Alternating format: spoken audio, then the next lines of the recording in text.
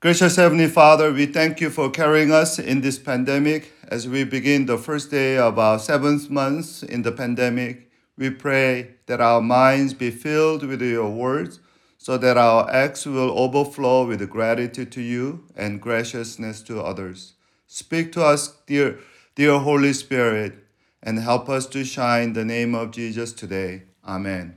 Let's read 1 Timothy chapter 3 verse 14 to 16.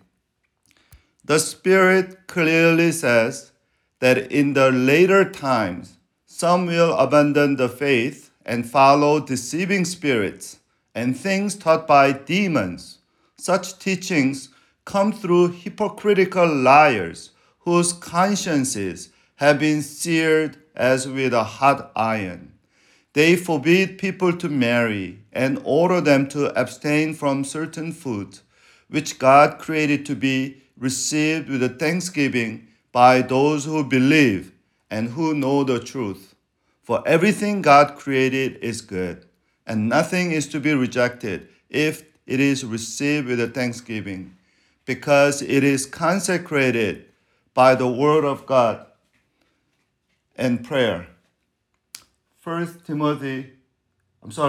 4. Chapter 4, verse 1 to 4. Earlier in 1 Timothy chapter 1, verse 7, Paul warned about the false teachers who misunderstood the law and taught false doctrine. They want to be teachers of the law, but they do not know what they are talking about or what they do confidently affirm. Today we know that false teaching had to do with asceticism. Verse 3, it says that they forbid people to marry and order them to abstain from certain food. Paul took this false asceticism and unbiblical self-denial so seriously that he started this passage with the expression, the Spirit says. The Spirit says is a biblical way of referring to a past prophetic message, such like Scripture says, and Paul said in the First Timothy chapter 5:18, and also in the book of Revelation, the expression Spirit says is a synonym to refer what Jesus says.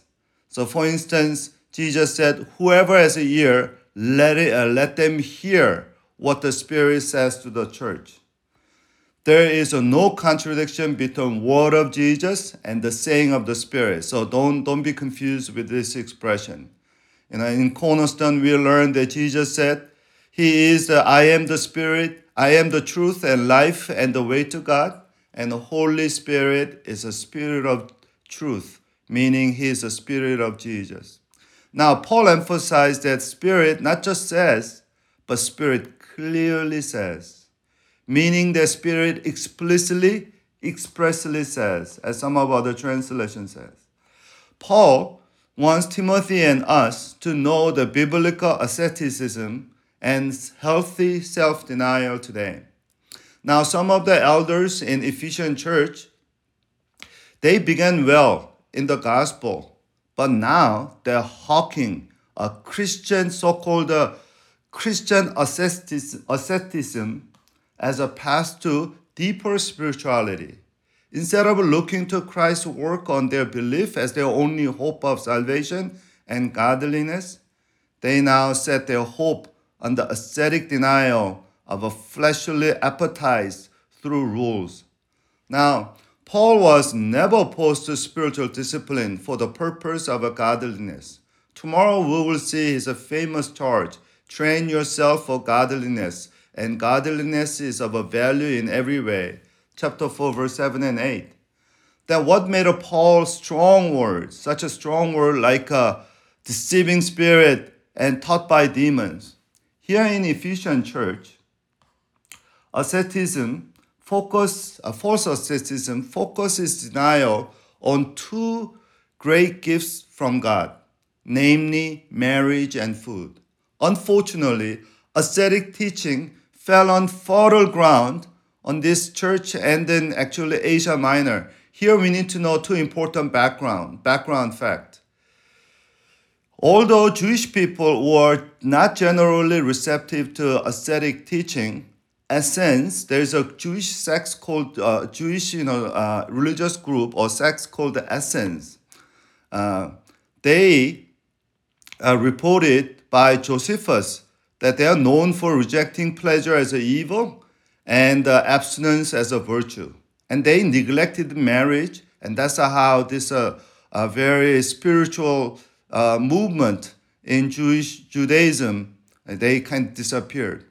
The other, influential spirituality back then was a Greek Gnostic dualism, which regarded human body and its functions as evil and taught that godly life must be lived above the physical dimension. These two ideas led some both converted Jews and Gentiles to open false asceticism. So this ascetic tendency was further fueled by teaching of some false teachers in Ephesus that resurrection of believers already took place. So 2 Timothy chapter 2 verse 17 and 18 say this: the teaching will spread like a gangrene. Among them are Hymenaeus and Philetus, who have departed from the truth. They say that resurrection has already taken place, and they destroy the faith of some. So a commentator sort of sums up this situation like this: it is possible that this behavior reflected the attempt to enact the life of a resurrection paradise by following model given in Genesis 1 and 2. Before the fall into the sin, Jesus, and after there was no marriage. Actually, Jesus taught that there will be no marriage in resurrection. And the vegetarianism in the Genesis chapter 2 seems to have been the rule in Eden or New Paradise. Therefore, the negative view of a marriage seemed to quite similar to sentiment held by some in Corinth. So what happened is Ephesus is very similar to Corinth church. They both misunderstood resurrection, and they thought in resurrection there's no marriage, and also everybody live like a Garden of Eden. That means certain food they don't eat. Now we must remember the scriptures are clear that the celibacy and vegetarianism are not God's general will for everybody. It is only for few people. It is a nature of all hypocrites and false prophets to create a guilty conscience in matters where there is no offense. They always invent an artificial, arbitrary spirituality. The trick they play is to hide your inner wickedness by outer observance or ascetic acts in this case. And also another possible reason for this kind of false asceticism or ascetic folly is to create a compensatory righteousness. That is, when you find that you cannot abstain from selfishness or greed or cruelty or gossip, the real vices, you attempt to acquire righteousness by abstaining from those things that God has left you free to do. So you are covering your wickedness with a false righteousness. So you are saying, God, see how sacrificial I am. Now bless and richly reward my sacrificial, self-denying life. Now, how do we deal with a dangerous, excessive, false ascetic spirituality? Paul expresses the answer for an antidote to ascetic folly or false self-denial spirituality in verse 4 and 5. For everything created by God is good, and nothing is to be rejected if it is received with thanksgiving, and it is made holy by word of God and prayer. Two things. First, creation's goodness. The answer rests on our understanding and affirmation of intrinsic goodness of everything created by God. We must embrace God's own verdict, as stated at the end of Genesis 1, that God saw everything that he has made, and it was very good. In reference to food, Jesus clearly said that all foods are clean. It's not what goes in, what comes out is a problematic. This fact was later founded into Peter in Acts chapter 9, Acts chapter 10. Do you remember God revealed to Peter 3 times in a vision that eat is something that Peter did not, and then God said, whatever God has made clean, do not call unclean. We are to celebrate creation's goodness in heaven and earth.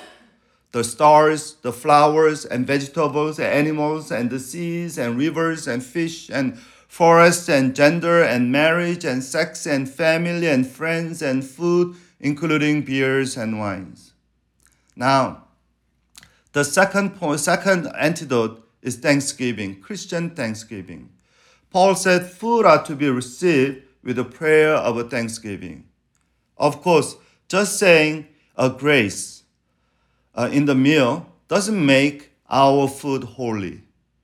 What giving thanks does is set our food in its true perspective as a God's good creation. By prayer of thanksgiving, Paul means our mindset on everything. G.K. Chesterton explained this very well. You say grace before meals? Quote, all right, I say grace before the play and then opera. And grace, I say grace before I open the book. I say grace before sketching and painting, swimming, fencing, boxing, walking, playing, and dancing. And I say grace before I dip pen in the ink. He's a journalist, so he writes a lot. So he basically prayed before he writes. This is the way we should approach all of our life. Certainly, there are times for self-denial and discipline. There are things that we do not do because we are Christian. But the false asceticism is a really anathema. It is really nothing but a curse from the evil. To regard what God created as somehow unclean is sinful. To teach abstinence from marriage and certain food is a higher road to closeness with God is actually blasphemous. To require such abstinence from those who want to be a good Christian, that is actually treacherous. Such asceticism begin very imperceptible drift from the true gospel. Such asceticism diverts our attention from Christ and his work for us, and instead we are focusing our own works and our own artificial holiness. Christian life is meant to live not in the negatives, but in the positive. Christian life is meant to focus not on what I do for God, but what God did and does for me. We are to saying grace every minute of our life. This gives glory to God. We have a different ascetic conviction, as Paul says in 1 Corinthians 10:31, whether we eat or drink, whatever we do, do it for all glory of God. Let's pray. Gracious Heavenly Father, thank you for creating everything good with your love. As we recognize that every physical good is holy because your love for us, help us be happy ascetic. Help us avoid both extremes of a material hedonist and spiritual ascetic hypocrites. Instead of loving material comfort and blessings more than what you intended for us, and instead of denying your good physical creation with a man-made religiosity, help us become a happy ascetics who drink and eat with thanksgiving and prayers. As Jesus confidently enjoyed eating and drinking with the sinners like us, help us enjoy your creation with our family and friends and VIPs, and glorify today in everything we do. In the name of Jesus Christ, who invited us to his eternal heavenly marriage banquet, we all pray. Amen.